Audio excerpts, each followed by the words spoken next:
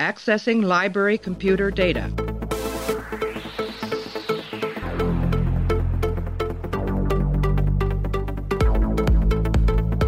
Out there are no saints. Just people. Hey everybody, welcome back to the show. Continuing our run through of Star Trek Deep Space Nine. Right now we're up to the episode called Statistical Probabilities. The 9th episode of the 6th season aired on November 24th, 1997. Written by, or teleplay goes to Renee Echevarria. Story credit goes to Pam Pietraforte and directed by Anson Williams. In this episode, Bashir helps a group of eccentric fellow genetically engineered humans try to make a useful contribution to the Federation. The Dominion offers to sign a truce with the Federation. And I've run some statistical analysis, and it seems that the next voice you're going to hear is that of Clay. Clay, how are you? Good. My analysis was perfect. Look yes. at that. You see. Yes. If you do this, and if you've just watched 12 Monkeys a few times, then some things actually, they make an impression on you, and you use them in your own work, and then you just got to keep everything together. You got to put it out. You got to put it out into the world. You got to take Brad Pitt's performance, and you got to go, man, I can do that, and then you just put it out there, He said he based that performance on a man who has drank 40 cups of coffee, which I think is the PG-rated way of saying that. Who was me? I based it on someone who drank 40 cups of coffee. I won't say who, but he lives in my house, and he is me. There's a we'll get into it. It's interesting, I think, but my analysis was dead on. I guess we're going to be talking about statistical probabilities, which I'm going to stumble over numerous times during this podcast. So let's take a break. We're going to play an audio clip, and we're going to come back and break it down. It is not a laughing matter. If people like them are allowed to compete freely, then parents would feel pressured to have their children enhanced so they could keep up. That's precisely what prompted the ban on DNA resequencing in the first place. Giving them a chance to contribute doesn't necessarily mean sanctioning what was done to them. They didn't ask to have their DNA tampered with. They were only children.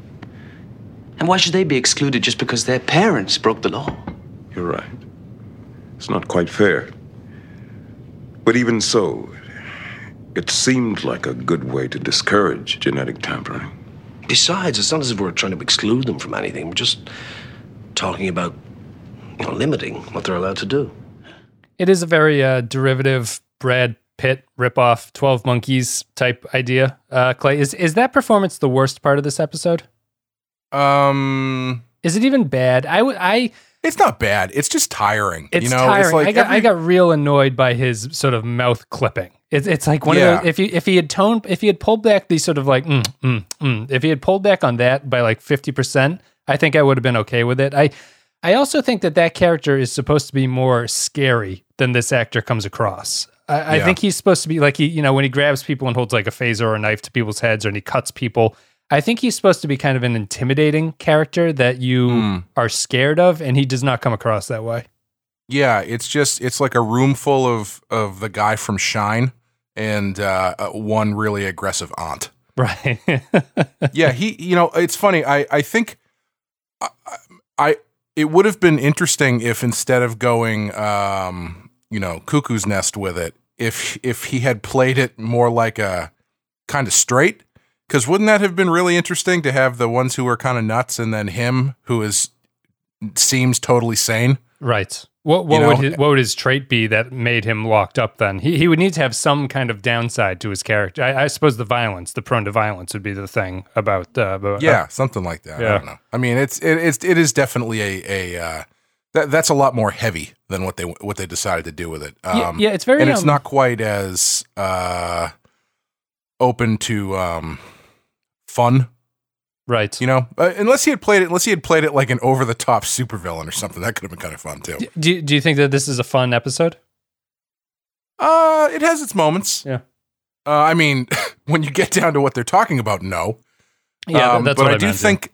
I do think that those characters bring a good amount of levity with them. Like I was when it started. I got worried because the performance was tiring after like the first 30 seconds, and B, I wasn't sure. I got I was less worried when I saw Jeffrey Combs' name in the credits. Yep. Because I thought this was going to be another like, let's just take a break from the war and just see what it's like when Bashir meets some of his less than fortunate friends. You know. Yeah. But they ended up being able to do both things really nicely. Actually, I think so. I've been kind of leading you with this. I think this is a great episode. Yeah, me too.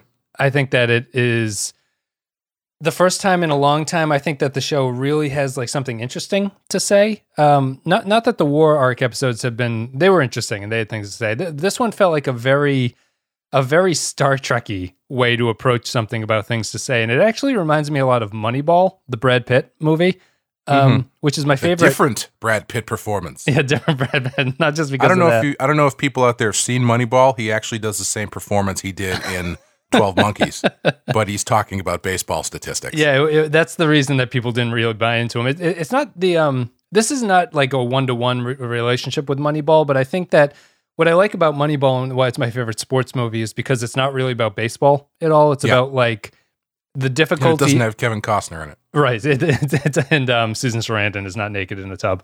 It doesn't have... Moneyball is about changing institutions and the way people think and the difficulty that comes along with that, even if you have a superior idea to what they're doing. And I don't know. I think this episode has like a lot of stuff that I just personally find interesting, and I think that they do everything pretty well. I think that if I have one problem with it, it's the problem that because it's a 45-minute episode of TV, it feels a little bit small for the scope that they're trying to get across. But like all things considered, I think that it's really sort of a great approach to. I just wrote down it's like AI run amok. Basically, it's got Laplace's demon. It's got genetic engineering, and the reason why, like they expand on why genetic engineering is a bad idea in a way that they didn't in the episode that they revealed that Bashir had been genetically engineered. And I don't know, it's interesting. What'd you think? Yeah, I agree. I thought when I still had my skeptical glasses on, my skepticals, if you will. When they went into the scene where they're all sitting around at dinner, I was like, oh, this is a really good scene. It's too bad it's going to probably be the high point in an episode that's just kind of goofy and stupid. But it ended up being more of the tone of the entire episode, which I found very refreshing. And I thought it was really well done. You're talking about the scene where the crew members are sitting around in that room having a conversation. Yeah, and Bashir's just kind of talking about his experiences, and O'Brien and Worf are being charmingly prejudiced. Someone should have thrown it in Worf's face about why are you allowed in here, Worf? Yeah, exactly. I was surprised that Bashir just didn't throw it right back at Worf and be like, dude, look who's talking here. But yeah, I thought everything was done pretty well. It ended up being a much more interesting concept than I expected. And the only thing that I wished is I wish there was a bit more pushback on Bashir as far as whether or not their statistics would be accurate, because they did this like 4-dimensional chess kind of stuff at the beginning where he gives the 5 different tablets to Cisco. Yeah, overwhelming with information. Yeah, but no one ever really pushes back when they literally are predicting the future for the next like 200 years. Yep. I guess the scene with Quark is probably the closest you come to that, and I thought that scene was great too. But yeah, no one ever really, like, Cisco gets so into it with Bashir about like, we're going to go down fighting and blah, blah, blah, blah, blah. But he never says anything to the effect of what the end of the episode ends up being, which is like, you never know what the actions of a single person could do to change the course of history or something like that. Right. Yeah. Which seems like the more Cisco way to handle that. Like, I feel like he would be more come at it from that angle than we're just going to fight till everybody dies. Yeah. I think Bashir brings up it's a pride thing, which I could maybe understand it being a pride thing for Cisco, but I would agree with you. It seems that Cisco would have that point of view more readily, although I suppose this is supposed to be like his initial reaction to it. And in the scene before that, they've shown that he doesn't really have the patience for the analysis that Bashir is trying to give him. So I think his emotional response is okay. But at the same time, though, like there's a difference between, I think anyway, there's a difference between a statistical analysis that's working, 10, 15 moves out and literally telling the future. Like I feel like Sisko could emotionally react and be like, you're not just talking about strategic moves. You're literally predicting the next 200 years of human future, which is, I think there's a little bit more room for error there. Sure. So one reason I like this episode, and this will tie into what you're saying, I'm just going to read something real quickly. There's this philosophical idea called Laplace's demon, and I'm going to read it here. He wrote this in 1814. We may regard the present state of the universe as the effect of its past and the cause of its future. An intellect which at a certain moment would know all the forces that are set in nature in motion and all the positions of all items of which nature is composed. If this intellect were also vast enough to submit this data to analysis, it would embrace in a single formula the movements of the greatest bodies of the universe and those with the tiniest atom. For such an intellect, nothing would be uncertain. The future would be just like the past, and the present would be before its eyes. So what he's so what he's saying, cool. What he's saying is that if there was and he calls it a demon, if there was some demon that knew every bit of information at the present moment, and you, because the universe is like driven by the laws of physics, if you were able to analyze that data, you would be able to tell where the future goes at that point. So there is no difference between the present and the future for something that knows everything. And I think that's what this episode is kind of saying, or it's hinting at, is are these people intelligent to get to that point where their analysis is correct? Obviously, the show can't do that kind of analysis for you, and it's kind of, if there's a complaint about like showing the analysis, I don't think that's really the way that the show should have gone. There is no way to do what they're doing here. But right. I think it leaves it open-ended enough of, are they intelligent enough where they can basically see the future? They are like the precogs from that Tom Cruise movie. I don't. You would kind of disagree. I think that they aren't implied 100% that way, but what they try to do is they try to show that by their analysis of the Damar speech, where they're able to tell everything from Damar's true intentions just by watching him give a propaganda speech. Yeah. And I think they do a pretty good job. It's not like the show focuses on whether or not this mystery can be solved, but one of the reasons I really like it is because they are playing with that Laplace's demon idea, which is something I personally find very interesting. It's just like, if you knew all the information currently, you should be able to predict the future with pretty good accuracy. Yeah, I'm not saying that they're wrong. I'm not saying that their prediction is wrong. I'm saying that, like, as far as the character of Sisko goes, I feel like someone, as far as Sisko goes, I think he should have, but I think someone should have pushed back. I mean, they can present the writers can present these characters as being correct. If the intention is to imply that they can predict the future, that's fine. I mean, there's nothing wrong with that. Yeah. But I'm as far as like how that knowledge gets relayed to the other members of the cast, the other characters, I feel like there's someone who's got to push back, or like O'Brien even, someone who is not operating on that level, who can, I assume would push back against this idea that they can literally predict the future, even if that's what they can do. I feel they push back against it without overtly saying that they disagree with the idea. Like O'Brien's pushback is to say, you're getting too full of yourself. Like, I'm just a stupid guy, but I still would rather try than just give up at this point. Like the counter argument to their analysis seems to rely on the fact of like, the analysis is portrayed as like cold computer analysis, and the human reaction is to always try to fight, and it's like, you're not going to betray billions of people and make them give up their freedom, as Sisko says, just because of some analysis seems to point that way. Like, who? Well, you know what I found interesting about the episode, especially the way that it ended. It actually reminded me of the Prisoner episode, The General.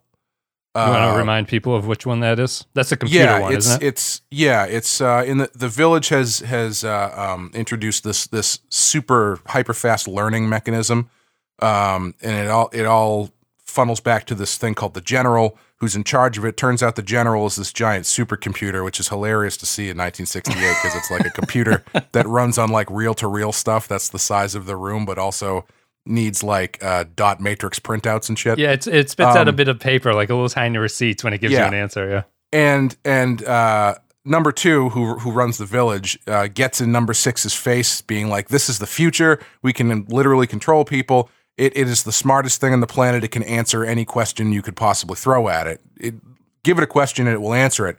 And so number 6, gets that smug look on his face and ambles over to the typewriter and just clicks a few keys, and then he plugs the question in, and the computer explodes. And number 2 is like, what's that? It's very Kirk. Kirk always would talk to the computer into insanity. He would be able to destroy the logic of a computer by talking to it. Yeah. And so number 2 is freaking out and like, "What did you ask it? What did you say?" And number 6 says, "I asked him a very simple question, but it's the most difficult to answer," some shit like that. Three little letters, WHY. He just question mark. Yeah. He asked him why, and the computer exploded. And that was the kind of feeling I got from this episode. I really liked the ending, and it had this element of I kind of forgot what my point was while I was explaining that episode, but it had that sort of I guess what I was missing from it, maybe because I was watching it kind of through prisoner glasses, was this element of, sure, your computation is advanced, more advanced than anything, but you're not considering the variables of X, Y, and Z, which is kind of how it ends, which is why I liked it. But I was expecting the more of that angle to come from someone else other than Bashir. Yeah. I mean, it makes sense that he does it, and it's fine that he does it, but nobody else even really like considers that, except kind of Quark. But even he kind of like backs off once Bashir loses or whatever. So here would be the question I would put to you at that point. If, let's say that this group's analysis does include every bit of information, right? And their analysis is correct. What is the counterpoint at that point for the human characters? Because I feel that's what the episode is saying. It's less about whether or not the analysis is something that can be fought back against on like a technical level, and it's more about the feeling of how they feel that they're going to do that. Like do we want to buy into this idea that our fate is sealed just because these incredibly intelligent people have told us that? And even if it's true, is that the way we want to live our lives? You know what I mean? Mm-hmm. So I feel that the pushback is more what Sisko and O'Brien are kind of doing, which is this very emotional, like, no computer's going to tell me what to do kind of thing. Yeah. Well, I mean, they do ultimately push back in the way I'm talking about at the end, where Bashir says to Jack, he's like, "You didn't count on the actions of," what's her name, Susan or Stella? Sorella? No, that's the Klingon. It's something like that, yeah. Saren. Whatever her name is. You didn't count on her giving you up, basically. Serena, there you go. You didn't count on Serena and her actions in your grand computations or whatever. Yeah. And it's that sort of thing I don't think it needs to be like everybody pushes back, but I was just surprised that nobody pushes back like that until the end. Yep. Because there are so many possible things going on in this computation that I think it does leave room, at least for theoretically, even if the theory is wrong. And I think it falls under the same category as the no computer's going to tell me what to do, because the reaction of this computer can't possibly account for the actions of a single person in this massive computation, I think is the same kind of thing that Sisko is going after, except on a non-violent end. Yeah, what I think the episode is, I would agree with you. What I think the episode is saying is that it has I would say that the episode is almost ahead of its time, but its solution is very much of the time, I think, where I think that they were really ahead of what they thought about genetic engineering, and I can sort of see this group as like the advent of artificial intelligence. They are artificially intelligent, but like not a machine learning way. But it's it's the threat of what people consider to be dangerous about artificial intelligence would be like, what if this thing was so capable that it did something that you were unable to predict and it caused the downfall of humanity? Basically, Right. If the machine thought that doing its job, wiping out humans was the best way to do its job, that becomes a very dangerous thing. And that's what this group does. In order to save 900 billion people, they're willing to sacrifice a few billion. And it makes sense on their level. And I think that what the episode is saying is that like no computation can possibly handle what you guys are doing, and you overlook something very obvious because your hubris came to you. And that's O'Brien's point, is to point out the hubris of everything that they're thinking. And I think that solution is interestingly of the 90s in a way that when I watch the episode, I'm more struck by like the modern take on it, which is like, what if their idea was correct? Like, what's the answer for Starfleet at that point? Do you just give up, or do you keep going? I think the episode's really good because it allows you to work all of those angles out of what they've done here. There's no sort of hard line in the sand. I think it's open to a lot of interpretation, which I think is really interesting for a Star Trek episode at this point. Yeah, definitely. It does bring up a lot of questions. Excuse me. In your own mind, which I mean is the mark of a great concept, you know. I would have been really interested to see. It's too bad that they wasted Spock on such a shitty episode on TNG, because I think this would have been a really interesting episode to have Spock in. Yeah.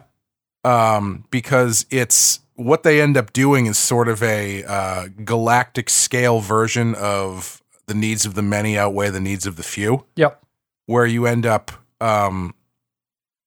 having, well, do we save the lives of 900 billion people by sacrificing 15 billion people? Right. And, you start getting into these numbers that are just incomprehensible.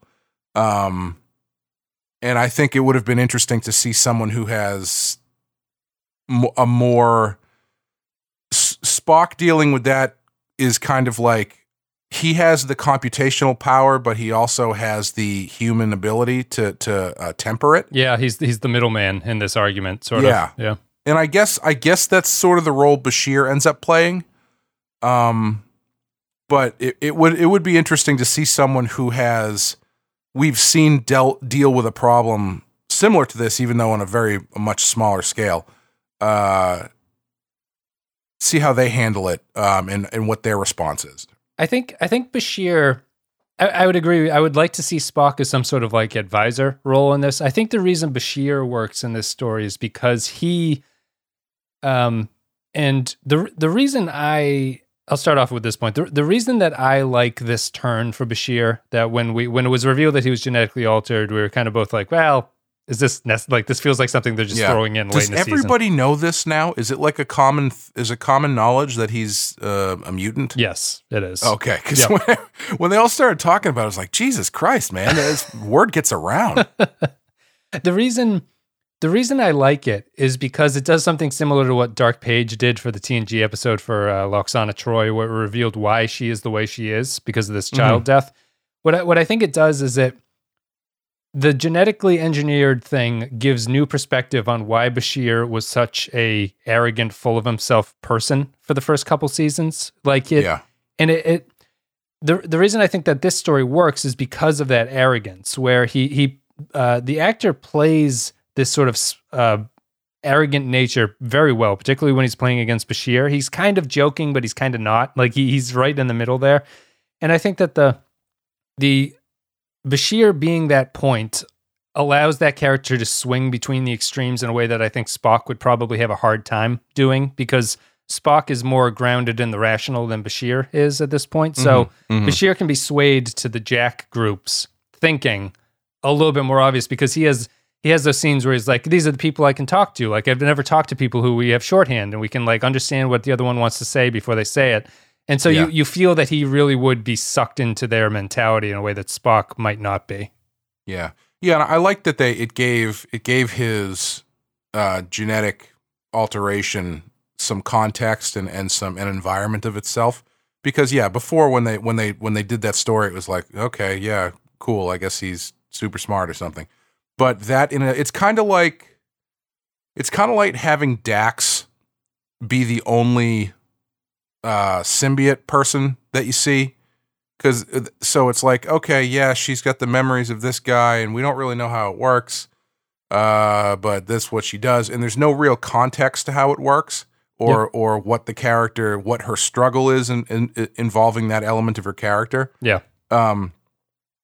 Where here you're getting an actual expression of what's possible, and also what the consequences are for the people who had genetic testing done on them or genetic modifications done on them, and it went awry and all that kind of stuff. So I really liked it a lot, and also because he I think there's a different way you could play this episode where he flat out just rejects them and pushes and tries to distance himself from them, and I'm glad that they didn't do that, because it was nice to see him sort of, enjoy the company of people who are working on his level, Right. Even if they're a little bit mid-90s theatrical crazy, It's in all the medical literature, there's the 4 diagnoses for the autistic syndrome, right? There's the child, the evil genius, the quiet one, and the whore. That's like the 4 ways that you can kind of... Yeah, I was wondering about her. Was she supposed to be like this callback to how in like the 1800s they would put women in insane asylums just because they were too horny? Yeah. That the reason that the vibrator was invented was to cure insanity. Like women just needed to get hysteria. Off. Hysteria. Yeah, which is literally goes back to hysterectomy. Yes. It comes from it's Latin is the root for uterus. So it's a hysteria is a women specific disease that was created as a way to explain basically that women were super horny.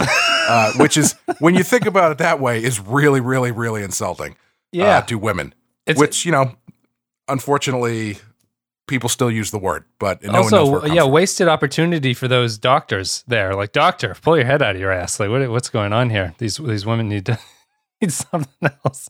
I think that's the weakest part of the episode to me is like, I don't even know if it's a bad portrayal. I don't mind this group, but their mannerisms are slightly distracting, I think. Like, I don't even know if I think that it's bad enough where I'd want to fix it, but they're sort of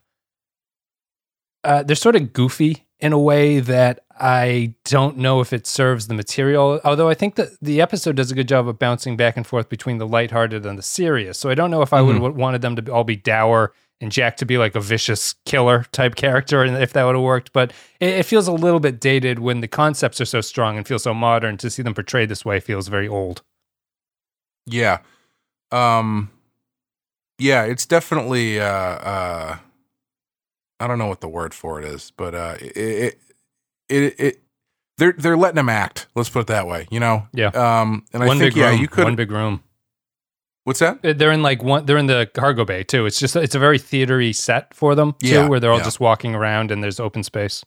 Yeah, I would actually like to see the script for this, to see how each of those characters is written, and whether or not how much of the performance comes from the actor and how much of it is on the page. Yeah. Because they are all different, but they are all clearly making choices about how they're doing this. I would assume. Go ahead. I was just going to say, the woman is, we were joking about it, but she is the most interesting to me because it's like she doesn't have any clear issue other than that she's like, she thinks she's like Kathleen Turner from Body Heat or something, which in and of itself doesn't feel like enough to put you in an insane asylum. Yeah.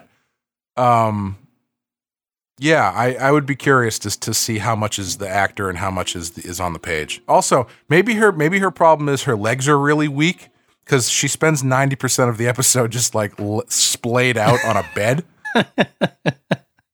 I'd like to see the deleted scenes are probably her like spread eagle just with like Bashir's head like in the middle of the frame and stuff like that. And they're like, can you rein this in a little bit? This is over the top, But there are, my wife is a nurse, and there are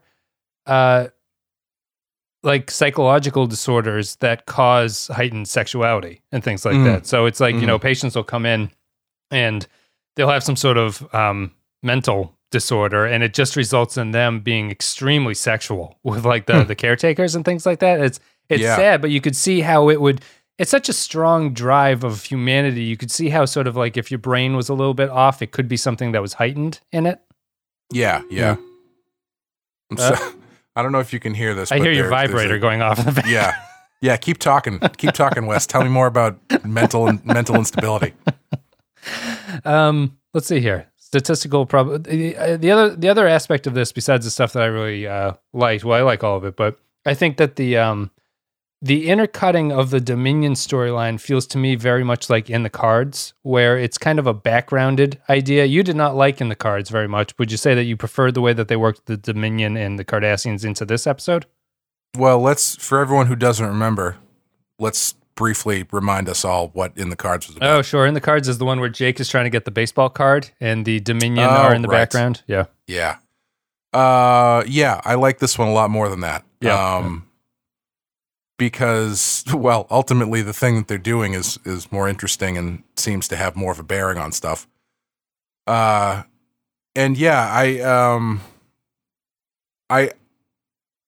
actually, now that I'm thinking about it, they are kind of used in sort of a weird way, because they're like the Weyoun and Chet there. I don't remember what the guy's name is. Gul Dumar. They are sort of they don't really do. They're only in a couple scenes, right? Yeah, and only one is basically where. There's one that's very interesting, which is that Weyoun and Dumar are talking to each other, and Weyoun is trying to remind Dumar of his place and telling him, just fit your role. I think that scene's really great. The other scene is basically where they're just at the end waiting for the guys to show up, and Oda's like, they're not coming. That one's not really, it doesn't amount to anything other than ending the story, but I really like the way that they say a lot with the Weyoun chewing out Dumar scene at the very start, I think. Yes. Yeah, that one I liked a lot. I like that, and I also I liked that weird press conference he was giving that just begins and he talks very defensively about stuff, and then it just ends like mid-sentence. It's kind of a delayed cut, like he knew it was over, but he kind of looks at the camera and is like, "Are we still rolling?" And then they cut right after that. But yeah, it's very traditional authoritarian speech. The blood, the brothers are children. We're fighting for that. They do a good job. I think and I think it's intentional, because I think that actor who plays Dumar is very good, but you can see that he's clearly not the leader that Dukat was. Like he's a different kind of. He doesn't have the heart and soul of Cardassia in a way that Dukat seemed to represent. He feels much more like a bureaucrat who's saying things. Yeah, he doesn't look nervous, but he does look less than confident. Right. Which was nice. Yeah, but yeah, no, I would say the use of the Dominion and the Cardassians is much better in this than in the Cards, because it plays a more central role, and it's a more interesting aspect to the story. And yeah, that scene with Eldebarge and Weyoun was really good, and the final one is whatever. The final scene is saved by the way that Combs continues to play his interactions with Odo, which is just fantastic. He's still very reverent and deferent to him, but he's clearly worried about what Odo knows in that moment there. So he plays it very, very smartly, I think. The one thing I couldn't figure out is, why were they on the station? Had they snuck onto the station? No, they had come to, Cisco was told that he was meeting with them in the morning because they're coming out to talk about the truce. Right. Yes, I forgot. Yeah, they have that because they do the holographic projection thing that they're that was my question. Was that hologram a recording of what happened? It must have been, right? Yeah, because before that scene, remember they said Bashir asked for the transcript. Oh. And then Dax is like, I'll do you one better. They're recording the entire thing. Okay. I watched it thinking it was a hologram program where they were trying to analyze what might happen, and they seemed to react to it as if it was like a sure thing, which I thought was strange. It makes much more sense if it's a recording. Yeah. Okay. Yeah, I also thought it was interesting that they even supersede the abilities of the universal translator by, Weyoun says whatever in English, and then he says play it back, but play it in the original, in his original language. And they do that, and then Jack determines based on the passive verb use. Yeah, the passive verb usage, what the intent of it is, which is something that doesn't come across if you listen to it in English. And even that was pretty interesting. I thought that was cool, if only because you get to see that the universal translator is operating like omnisciently from the position of the viewer, essentially. Yeah, it's a very I think it's a really cool moment just because it shows the limitations of that technology in a way that they haven't done before, but also in a way that really makes sense, where context is different in different languages and how you say things would like matter, and maybe the program that does the translating isn't intelligent enough to pick up on it. But I even like the way that the Dominionese, they call it, sounds in the episode. Combs said that was the hardest thing to do in the episode, is to say something in a fake language but make it sound like you're actually saying something. Do you know, is it something he made up, or is it something they fed to him? It was written, and he memorized it, and then he tried to map it onto what his original English thing was. So he would say the same thing. He would use the same cadence to say both sentences. Wow, that's interesting. Yeah, that's tough. Yeah. But yeah, I enjoy that moment. It's a nice little... It's always nice when you see some technological quirk that we've seen in like 500 episodes to this point, but there's a new spin on it that you hadn't thought about before. Yeah. It's neat when they do that. Let's see. Anything else you want to say about statistical probabilities? Or should we just wrap this one up? Yeah, I think that's about it. I guess we can. I have one last note here. We can talk about genetic engineering. You had talked about the scene where they're talking the Starfleet crew and everything. I thought that one of the reasons I think that the episode's kind of ahead of its time is because I think that the drive to keep up is like, that would be the main reason why genetic engineering would not be allowable, I think. Especially in like a modern context, where if China was the first one to develop some kind of technology like this, like, how could the U.S. not do it at that point if the Chinese start spitting out like super soldier intellect people? And that's the reason apparently that Starfleet has outlawed this technology. I just thought it was an impressive understanding, I think, of what the future, 30 years down the line, that the concern was going to be.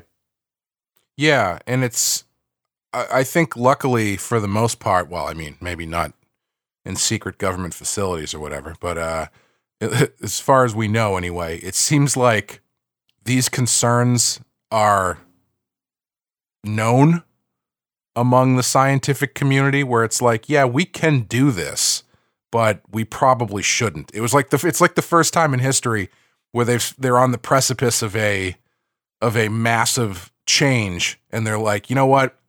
Maybe we need to reconsider. Maybe we don't. Maybe we don't do this. Yeah. Like they've been able to clone stuff for 25, 30 years now. Yep. Like when did they do the sheep? That was like 30 years ago. Yeah, it's probably right? mid-90s. Yeah. Yeah.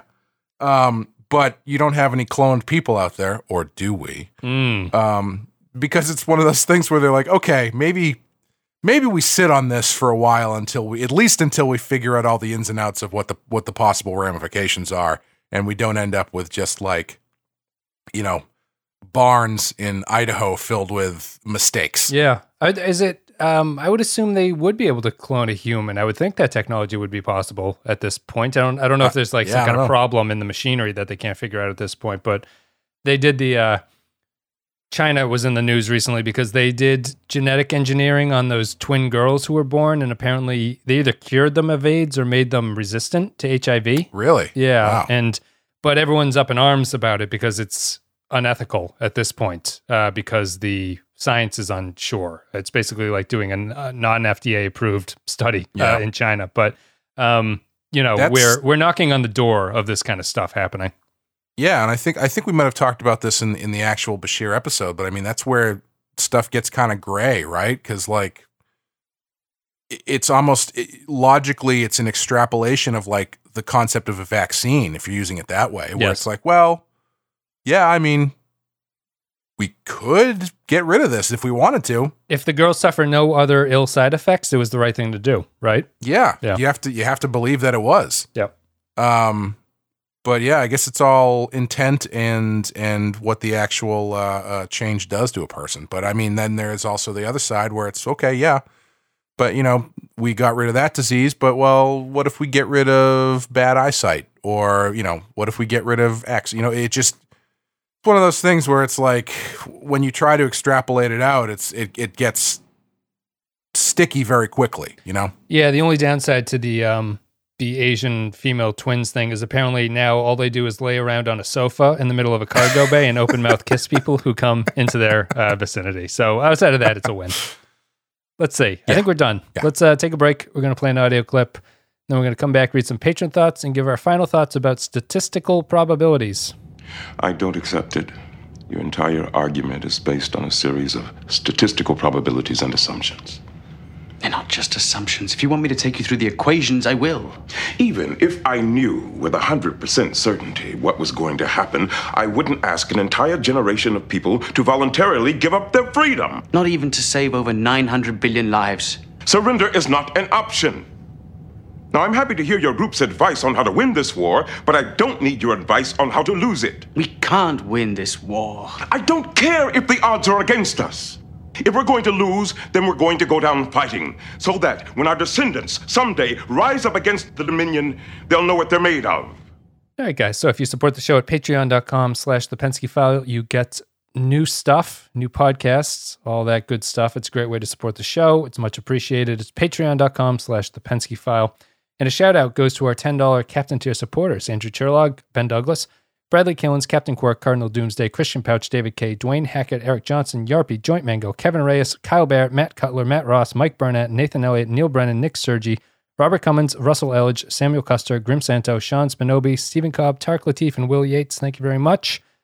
And as always, if you support the show on Patreon, you get to leave your thoughts about upcoming episodes. We read them on the podcast and react to them. So, statistical probabilities from the Patreon crew. Captain Quark.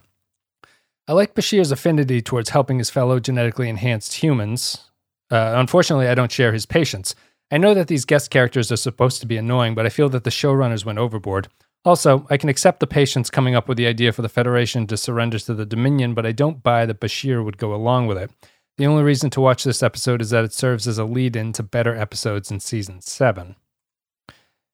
Next one is Zamnuka. A surprisingly reductive view of it. Zamnuka, you're going to find this is a common theme amongst these comments, actually, Clay. Not to spoil anything. How do you ban people on Discord? Click their little picture, hit the little ban button. Zam Nuclear Wessel says, I wonder if having a universal translator is like being at a UN meeting with a simultaneous translation in your ear, but the original is still audible. That would explain various things, like Jack with the Dominionese, or the way the Ferengi say human, as if it's a hominin for some undignified word. The way U.S. teens are about Thai names, like fuck it or fat prick. Is fat prick an actual name in Thai? Also, add Jack to the list.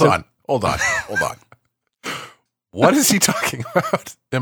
Have I missed an entire wave of young Americans being co-opting names from other cultures to use as slurs? I'll read it again.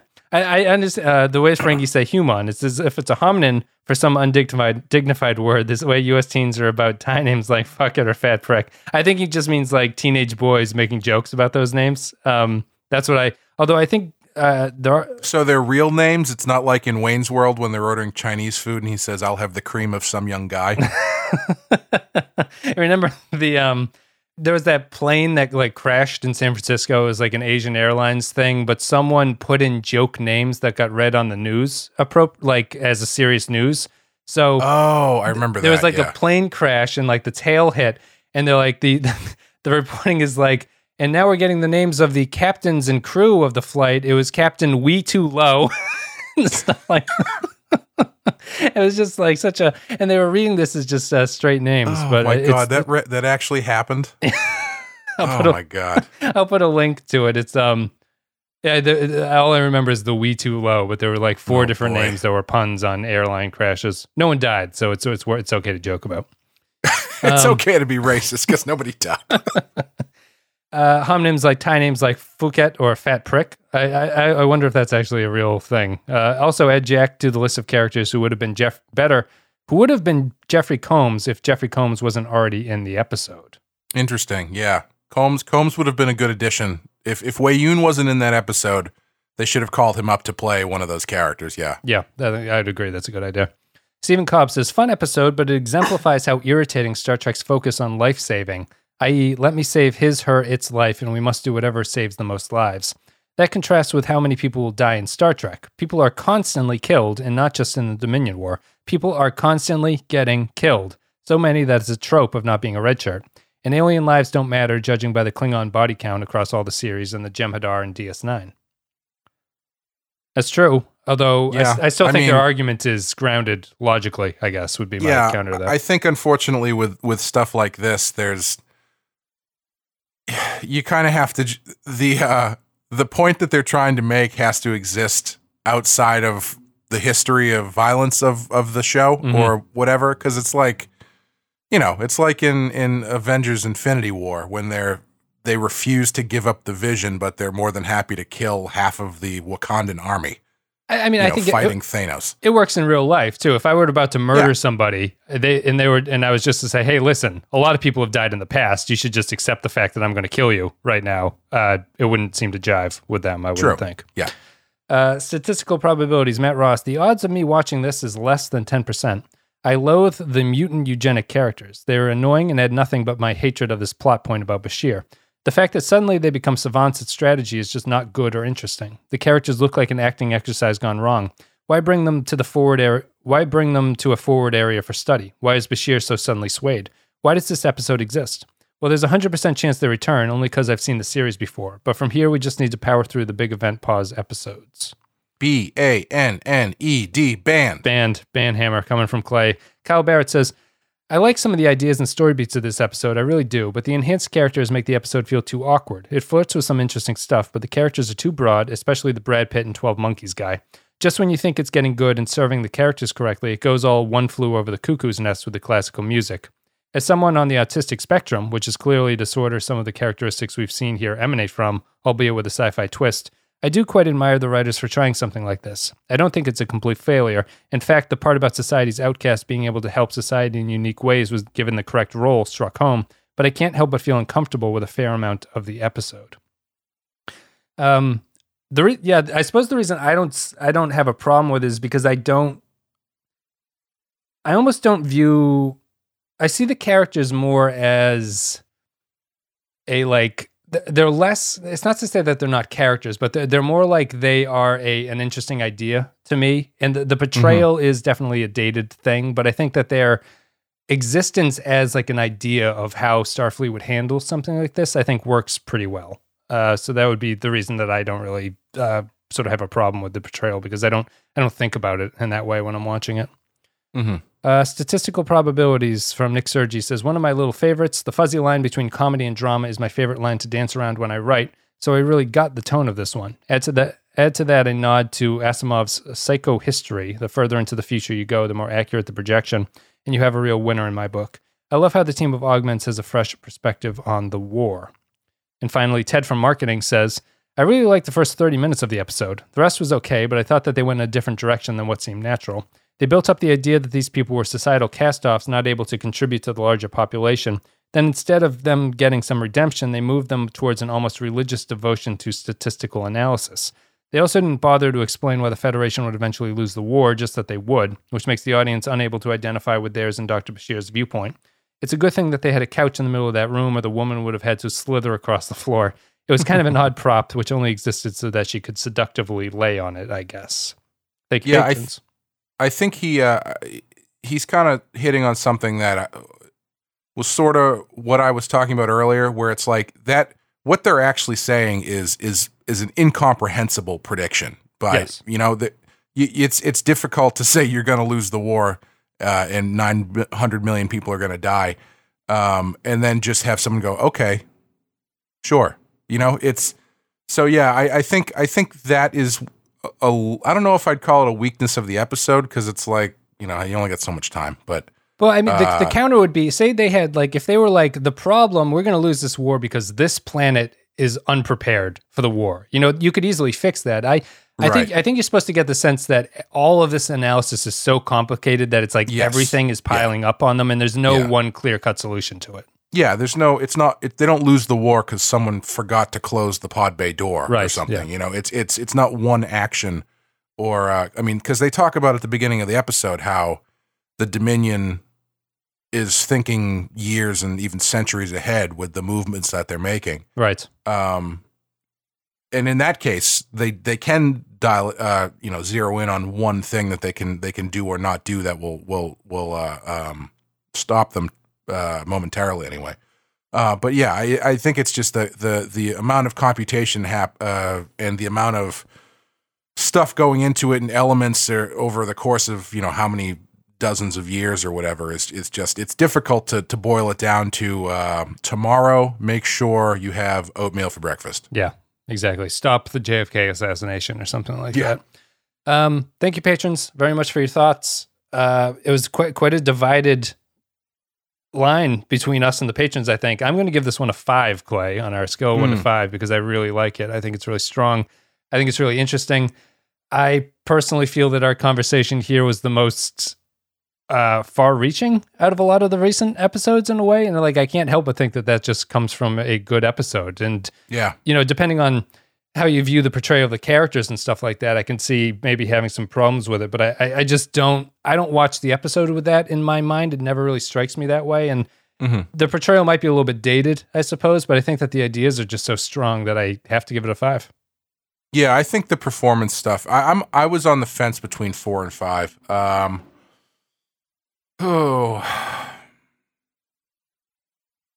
think I'm gonna go 4. Okay.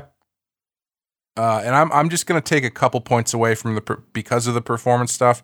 Because while I think it's ultimately not as important as other stuff. It's still part of the episode. And for me, it's the datedness of the performances. That's the thing. They are dated. I mean, they're not bad, and it's not, being like willfully ignorant. I don't think that they are. No, I don't get that sense. The show likes the characters. It's not a. Yeah, I view it more as cliche than anything. Yeah. Maybe it doesn't intend to be a mean-hearted cliche. It just comes across as kind of a tired idea, I guess. Yeah.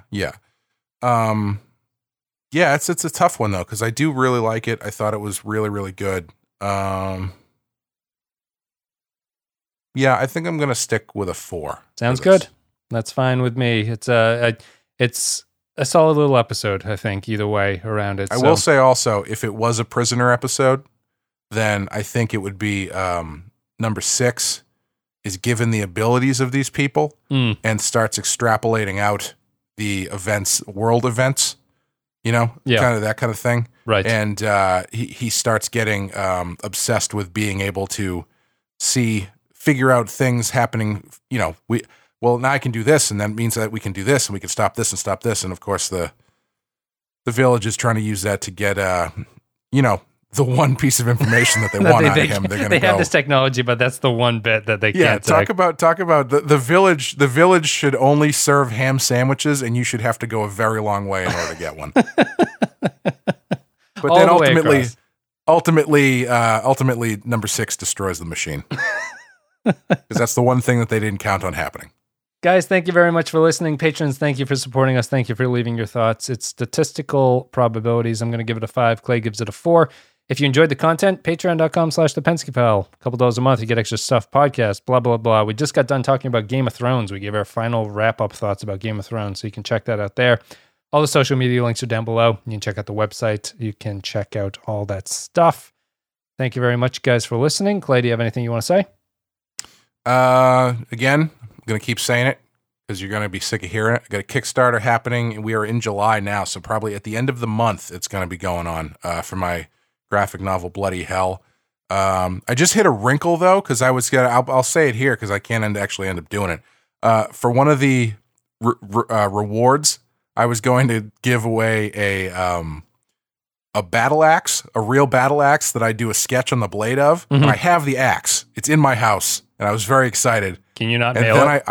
I looked in it's under the prohibited items list on Kickstarter are weapons, replicas of weapons, or weapon accessories. Probably should have looked that up before I bought an axe, but hey, now I have an axe, and it'll be available outside of the Kickstarter if anybody's interested in it, because it's pretty cool. Yeah, now it's just Now it's an extremely heavy-duty paper cutter that you've got going in the office. Yeah. Yeah. It'll look good on my wall, I guess. Well, there's some things, we can't do raffles and stuff on Patreon, and we can't ship weapons of murder on Kickstarter either. It seems. Can you give away axes on Patreon? If you want to donate $500 to our Patreon, I'll give you an axe with a drawing on it. Do that, guys. Thank you very much. Check out the axe. Check out Clay's Kickstarter when it launches. Check out the website for all the podcasts that you've missed, because we're only limited to 300 podcasts now in the feed, and we're well over that. So if you're looking for early TNG episodes, you have to go to the website, which is thepenskypodcast.com. Oh, it's just a limit thing. It's not even the cool thing where, like, if you want the early ones, you got to pay for them. No, I wish I had the balls to do that. Unfortunately, I don't think people would care for it. It's just a technological limit. Guys, thank you very much for listening. We'll see you next time.